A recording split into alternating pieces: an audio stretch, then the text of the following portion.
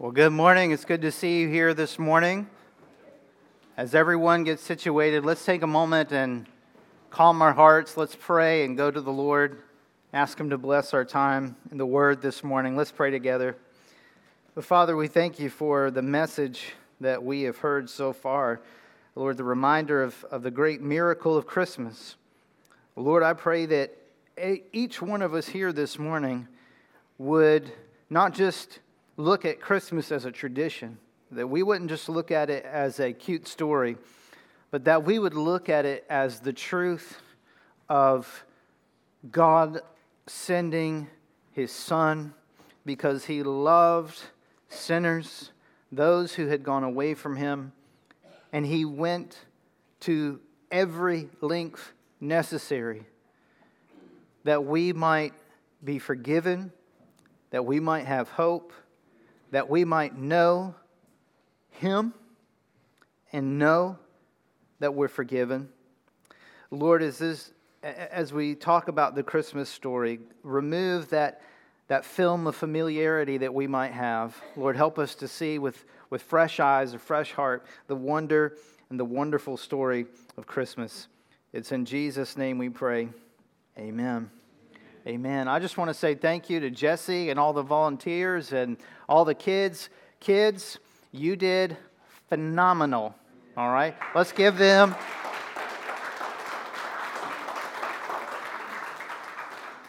You did a great job, and as a pastor, as just really someone who was getting to sit and watch, I enjoyed it, and I'm so proud of you. Thank you for doing that. We're going to be in John 3:16 again this morning. So if you have your Bibles, turn to John 3:16. And we're going to look at John 3:16 and a few other verses. But as we think about Christmas, we've talked about the gift of Jesus Christ, what that means for each one of us, the love that God has displayed, the idea that God has given the absolute best, that there was nothing better that He could give in sending His only Son. And there are a lot of blessings that we could pull out of that, but I want us to focus on one this morning, and that is, in the coming of Jesus Christ, we have been given the gift of assurance. Now, assurance is something that many of us might struggle with. When we talk about assurance, we're talking about in the life of a Christian, how do I know that I am a believer? How do I know that I really have been forgiven of my sins? How do I know that there wasn't something that got left out and I didn't do something right? How do I know that when I come to the threshold of death that I can have hope? For some of us, and even in our culture, the idea of knowing seems prideful. It seems arrogant. If you listen to the teachings of the Roman Catholic Church, they would tell you that assurance, being sure, having a steadfast hope is not something that you ought to have in this life.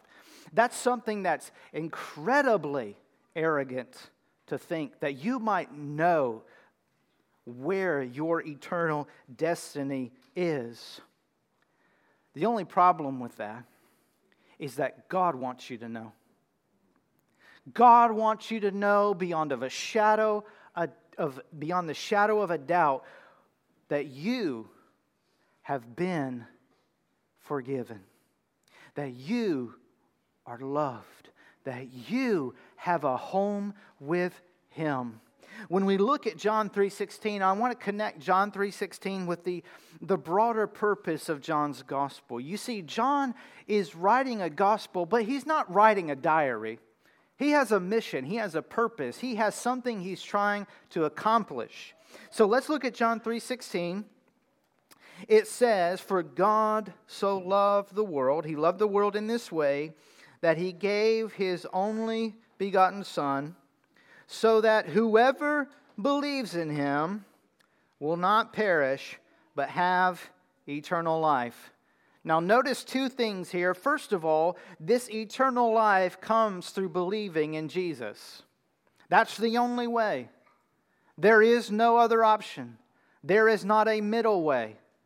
There are not many ways There's one way, and it's believing in Him. Now notice, this is the exact opposite of what you will often hear today.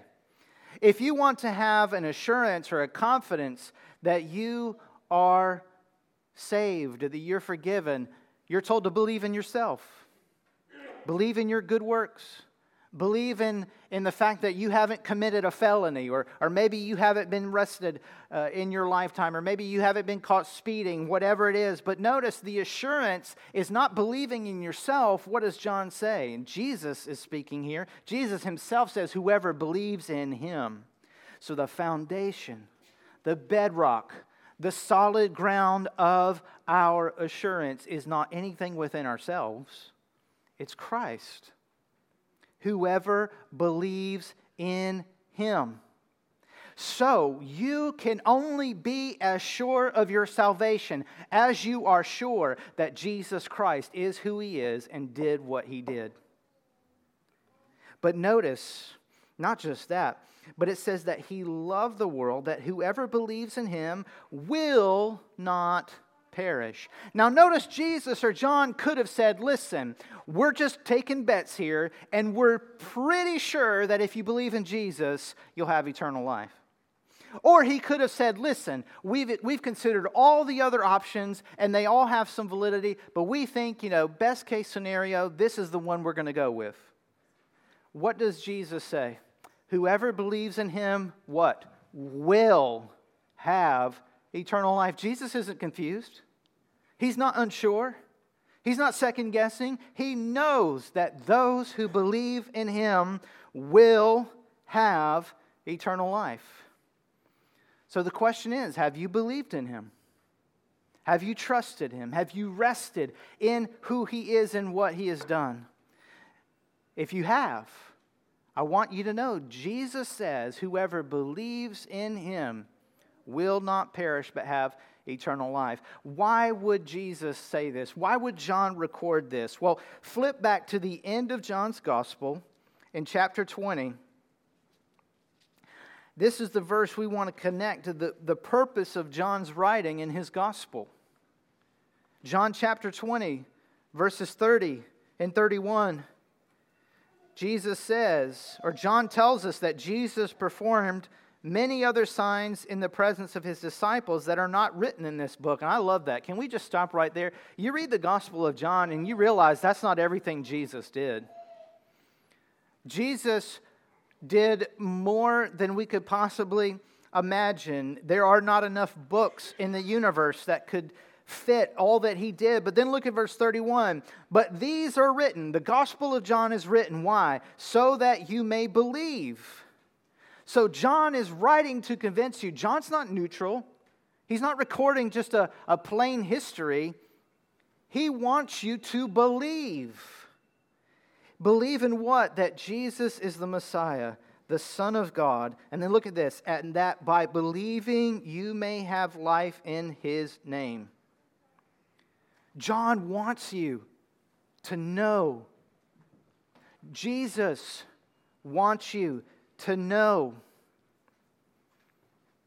And so, we see the heart of John in writing his gospel. But I want you to listen to 1 John. He writes, the Apostle John also wrote some epistles, some letters.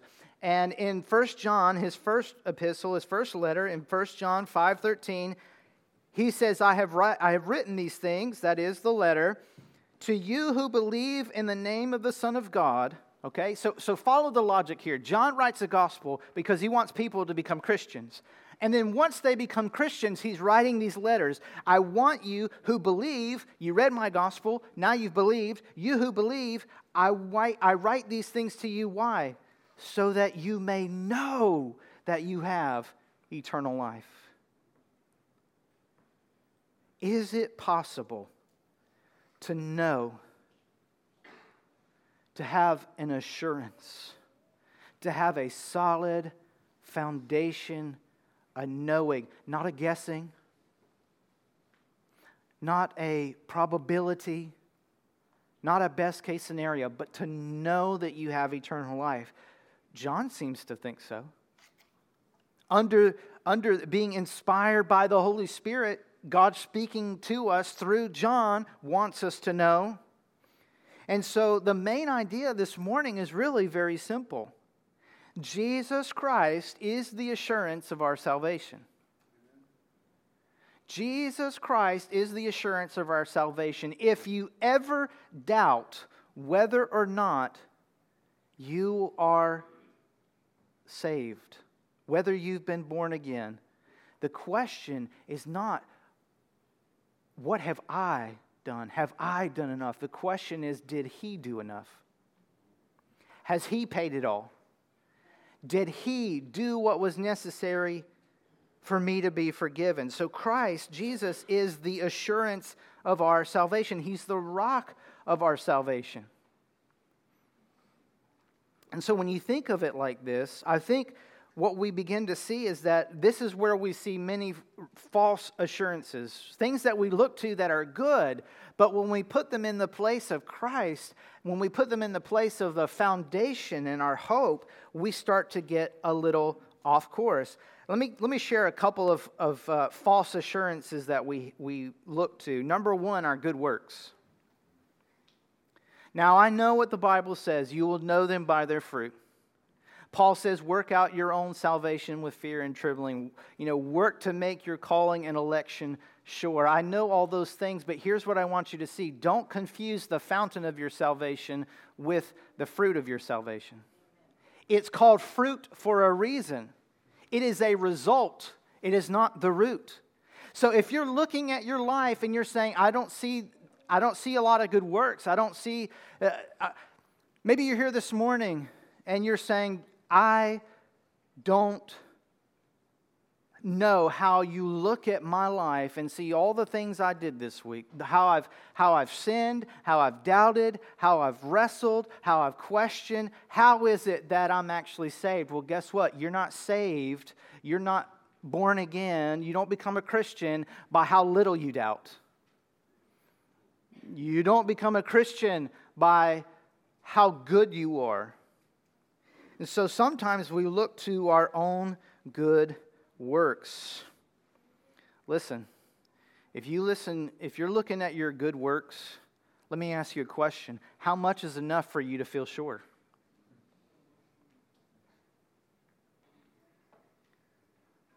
Why aren't you doing good works 24/7? Why are you sleeping? Why are you taking time to eat? Why are you working at your job? Why are you bathing your children? Why are you doing anything other than these great good works that you think bring you the assurance you're looking for? Understand this.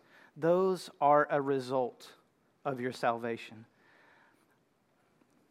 But the basis, the solid ground, is Christ. So that's one false assurance we look to. Another one that we look to is our belief and our faith. Now, I want to be careful here because this is something that it's one of those things that it's a slight degree off course, but I feel that many of us do that. We seem to think that because we prayed a prayer, or because we walked down the aisle at a church, or because we did something at one point in our life that we made a decision for Jesus, and that is our assurance. But listen, let me ask you this. If your decision for Jesus is your assurance, what about those times when you don't choose Jesus? What about those times when you know there's something that you shouldn't do, but you do it anyway? Or there's something that you should do, but you don't do it? You see, if you look to here's what we do. We look to two different qualities of our belief. First of all, we look to its constancy. Do I believe 100% of the time? Am I always faithful? Am I consistent? Am I always faithful to God? What's the problem with that? We have guests here this morning. Maybe you're not a Christian. Maybe you don't follow Jesus. You haven't trusted Him as your Savior. But can I just tell you, every other Christian in this room knows that they do not follow Jesus perfectly. And so if we're going by our faith, how constant is it? How strong is it? That's another thing we look at. Not just its constancy. We try to rest in our own faithfulness, but sometimes we try to rest in how much faith. You know, if I was a real Christian, I would believe this. I would believe bigger. I would believe better. Jesus says if you had enough faith to move a mountain, you know, you would say move, and it would move. But I don't have faith like that. I must not be a real Christian. When was the last time any of you moved a mountain? I haven't. After Christmas and Thanksgiving, I feel like the size of a mountain. But you see, it's not the quality of your faith. It's not the quantity of your faith. It's not the consistency of your faith. It's not your faithfulness that is the assurance of your salvation. Because listen, we all are unfaithful at some point. We all have little faith at some point. And we all wrestle with doubt and fear. And we struggle because we're finite human beings and we're not sure sometimes. And so if your assurance is your own belief, well, then you won't have assurance. You won't know that you know that you know. So we look to our good works. We look to our own belief. But here's another one we look to. We look to our emotions. We look to our emotions. If I was a real Christian, if I was really saved, I'd have joy all the time. Now look, I know the Christian cliche, if I could put it this way, is happiness and joy are not the same thing, and I get that. I know a fruit of the Spirit is love, joy, right? But sometimes we base our assurance on how we feel. We say, if I was a real Christian and I was in church this morning, if I was a real Christian, I would have been raising my hands, I would have been clapping, I would have been stomping, I would have been dancing. If I was a real Christian and I was going through this very hard trial, I wouldn't have a demeanor that indicates sadness or that I'm going through something hard. But understand this: your emotions are a gift of God. Let's say that they are a gift of God. They are a part of being human. They are good. They are a blessing. But they are not the litmus test for truth. They are not the standard by which you ought to measure reality. You might be here this morning and you might be saying, I don't feel like I'm saved. Well, guess what? Sometimes I don't either. Sometimes I look at the man in the mirror and I think, how in the world is a man like that saved? Because it's not me that saves myself. It's not our emotions. It's not, listen, you're not saved even by how much you love Jesus. Stay with me. I think we would all agree that Jesus deserves perfect, constant love. Amen? That's what he deserves. That's what he gets from his Father. An eternal relationship. That's what he gets from the angels who constantly praise him in glory. But that's not what we give him. So, Jesus is the assurance of our salvation, not our good works, not our belief, not even our emotions. And so when we think about this gift of assurance, I want us to understand that in the coming of Jesus as a baby, that we get the whole picture. It is not a gift of assurance that's just based on the fact that God became a man, but that this man would grow up this baby would grow up to be a man who never sinned, he never did anything wrong, and yet he goes to a cross to die in the place of those who had done wrong. And we have to have this whole picture. And as I thought about it, you know what I realized? Hey, boys and girls, listen. You know what I realized? You only know me as Pastor Jason. And sometimes we have to be careful. We either focus on just baby Jesus or we only focus on Easter Jesus. right? And so I thought it'd be good for you kids to maybe see like what it was like when I was a kid. So I have some pictures here. The first one is a family photo. So you see that? That's my dad and my mom. Nice, yeah. So there's me and my sister. And so can we zoom in a little bit on that picture of me? Let's just cut out everybody else. There we go, yeah. That was me as a kid. We have another picture. Here's a picture of me that I took it with my sister, but we just cut her out because... Can you tell that's me? No? No? All right, boys and girls, so maybe... I was like 7, so I wouldn't have a beard. But listen, let's see if you can tell this is me in the next picture, okay? Let's look at the next one. Maybe the face? That looks like a goofy kid. If I'm being... So, you understand that... What's that? Dennis the Menace, yeah. You know, I was having a conversation yesterday, and I asked somebody, I said, have you been good this year? Is Santa going to bring you some presents? And she said, well, I've tried. And I said, you know, the one thing that confused me about Santa is like, usually the thing we trip up on is like, how does he get down the chimney? Or what if you don't have a chimney, like all those things. The thing that really confused me were, he says if you're naughty, you're going to get coal. And I never got coal, and I'm pretty sure I earned it a few times.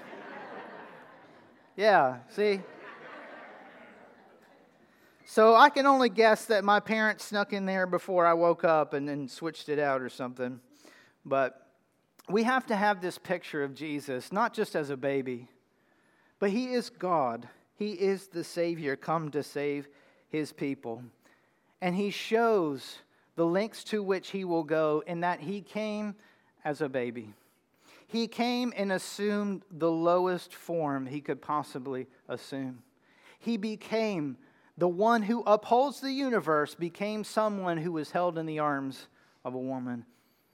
The one who is the creator comes and is no bigger than a watermelon.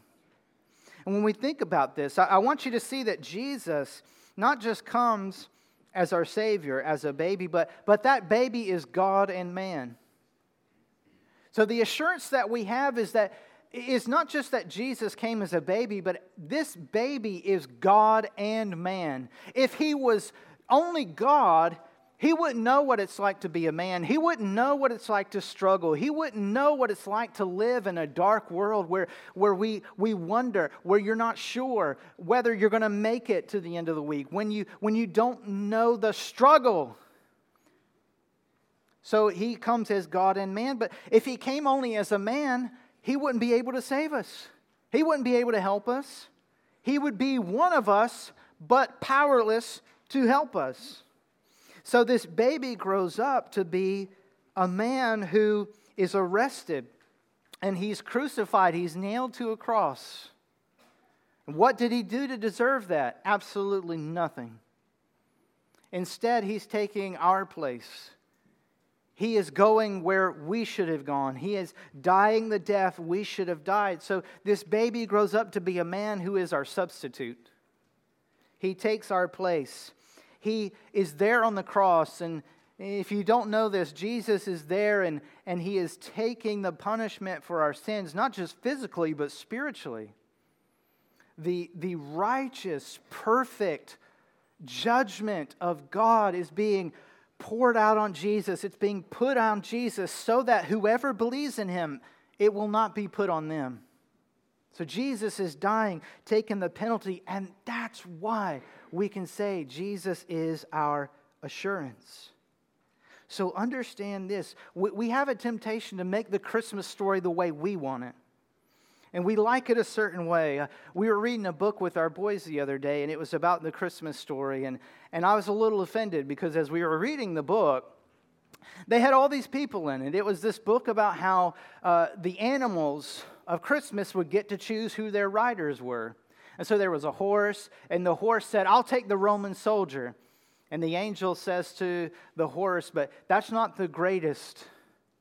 But he'll do many good things, but he's not the greatest. And then the ox says, I'll take the good Samaritan. And the angel says, well, he's good and he'll do good, but he's not the greatest. And then so there's men all throughout the book.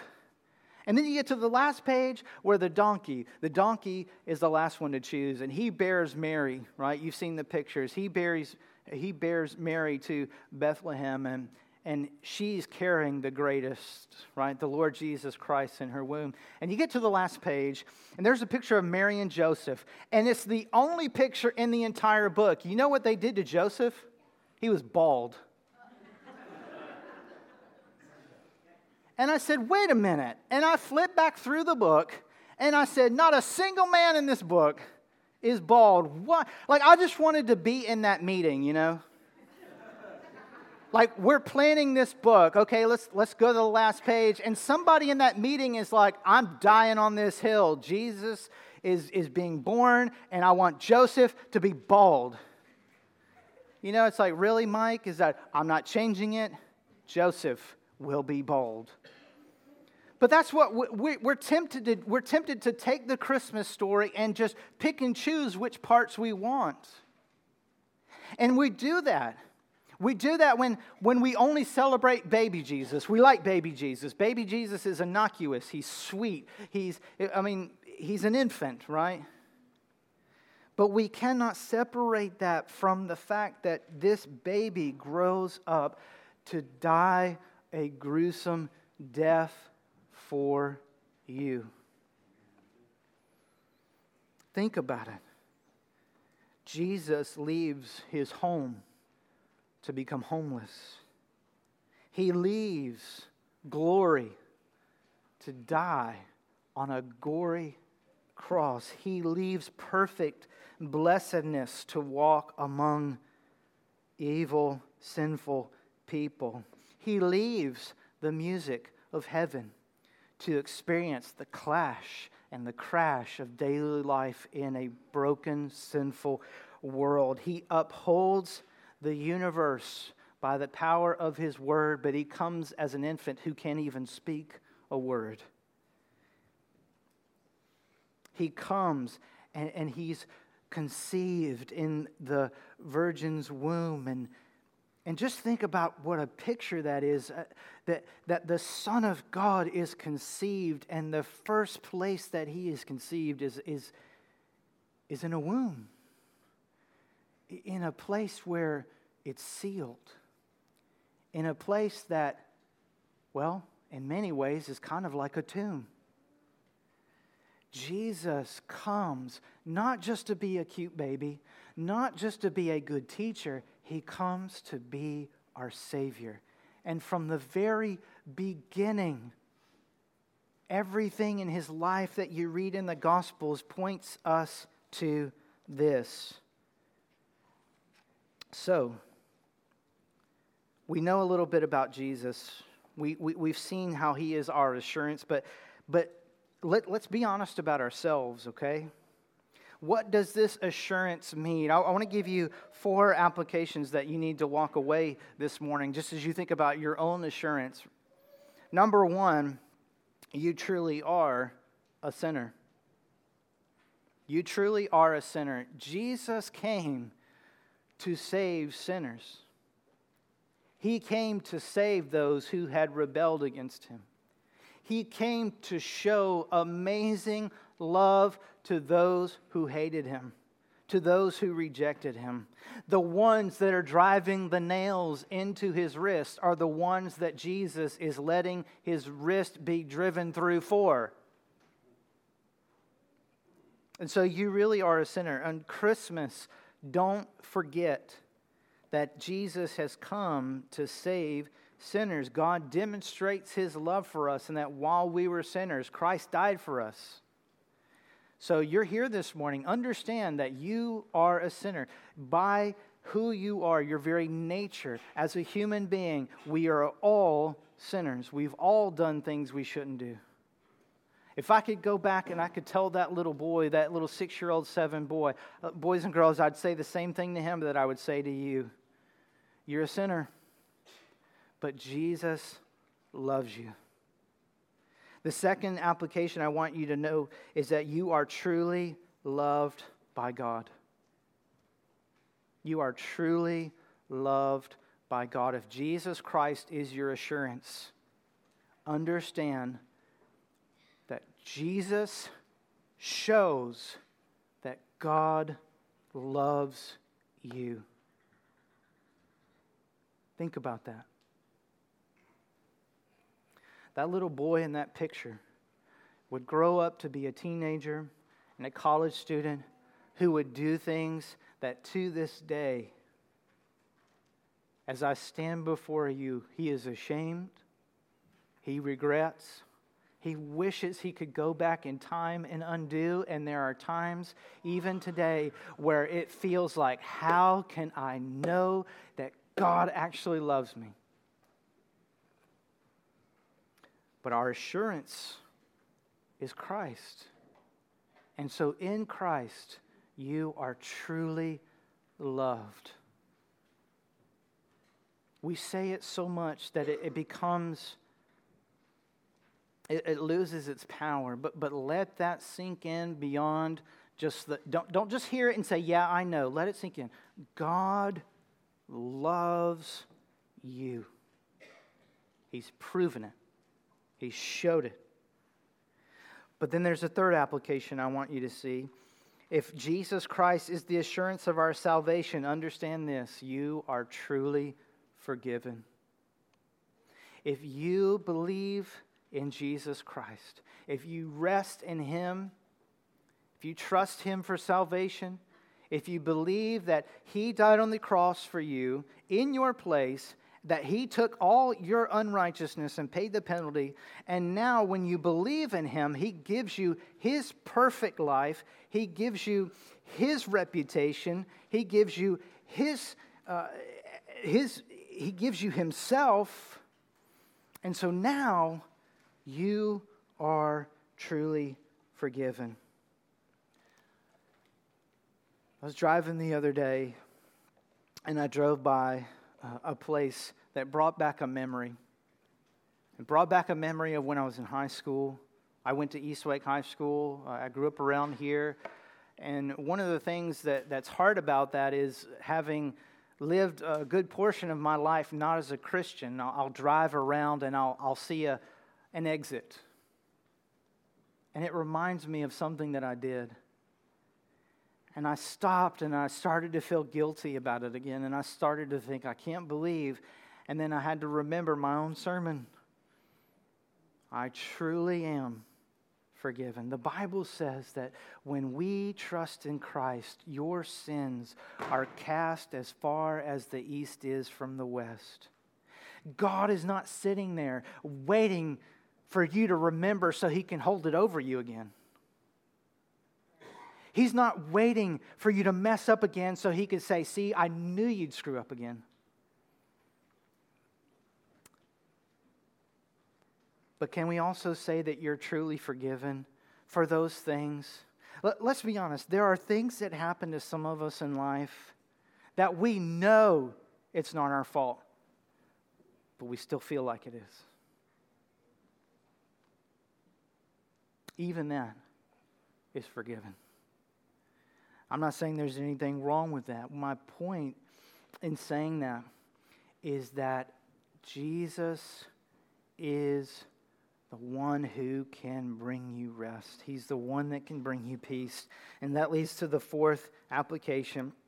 You are a sinner, but you're loved by God. You are forgiven through your belief in what Jesus did. And then the fourth application is this: you truly do have rest in Christ. Rest. When was the last time the world told you to rest?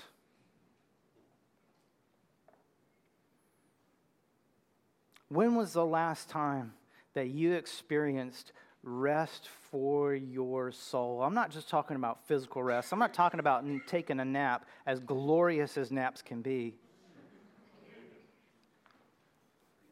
I'm talking about that peace, that rest that sinks all the way down to your soul. That rest where your soul is finally still. Maybe you're here this morning. I don't know what you're going through, but maybe your heart and your soul is a storm. Maybe it's a torment. Maybe it is a thunderous, chaotic mess.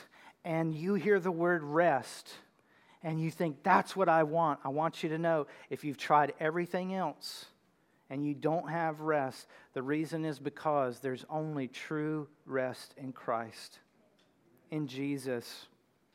And so maybe today needs to be the day where you come to Him. When you recognize that you've been trying to fix it on your own, you've been trying to have hope and peace and sort it all out on your own, but you hear, it's starting to click with you. You need Jesus. In Jesus, you truly can have rest. So for us believers here this morning, accept the assurance that is offered to you and rest in Christ. Understand the distinction between fruits of salvation and the fountain of your salvation, the source of your salvation, the rock of your salvation. But maybe you're here this morning and, well, maybe you can't put it any other way but to say, I need Jesus. We're going to have a time of response. I'll be down here at the front, and if that's something that you want to talk about, I would absolutely love to be able to talk with you about that. But you can do it where you are. You can do it in your seat. As we have a time of response and prayer, it's really, you can do it like this. You go to God in prayer and say, I know that I have done things that I shouldn't have. I know that I need Jesus. I can't explain the depths of it. I can't explain all the mechanics of it. I just know I need Jesus in my life. You say, God, forgive me of my sins. I trust what Jesus did.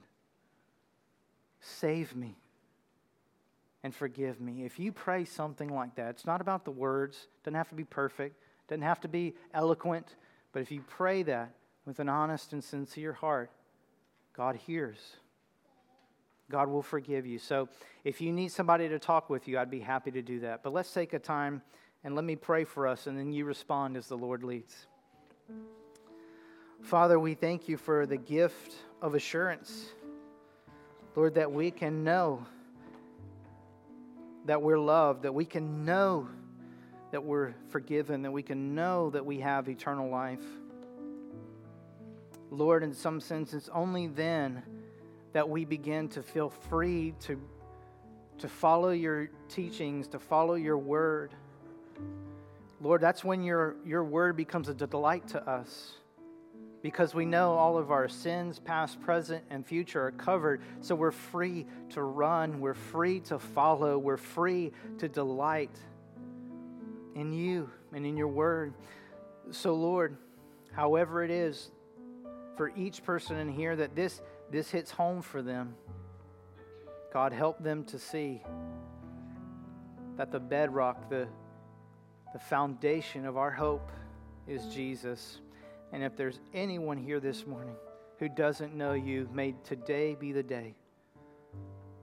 Lord, if they're already trying to think of reasons not to, God, help them to see that the most important decision, the most important truth that they can contemplate and respond to is that you love them and you offer them eternal life and rest. Lord, we love you and we pray this in Jesus' name. Amen.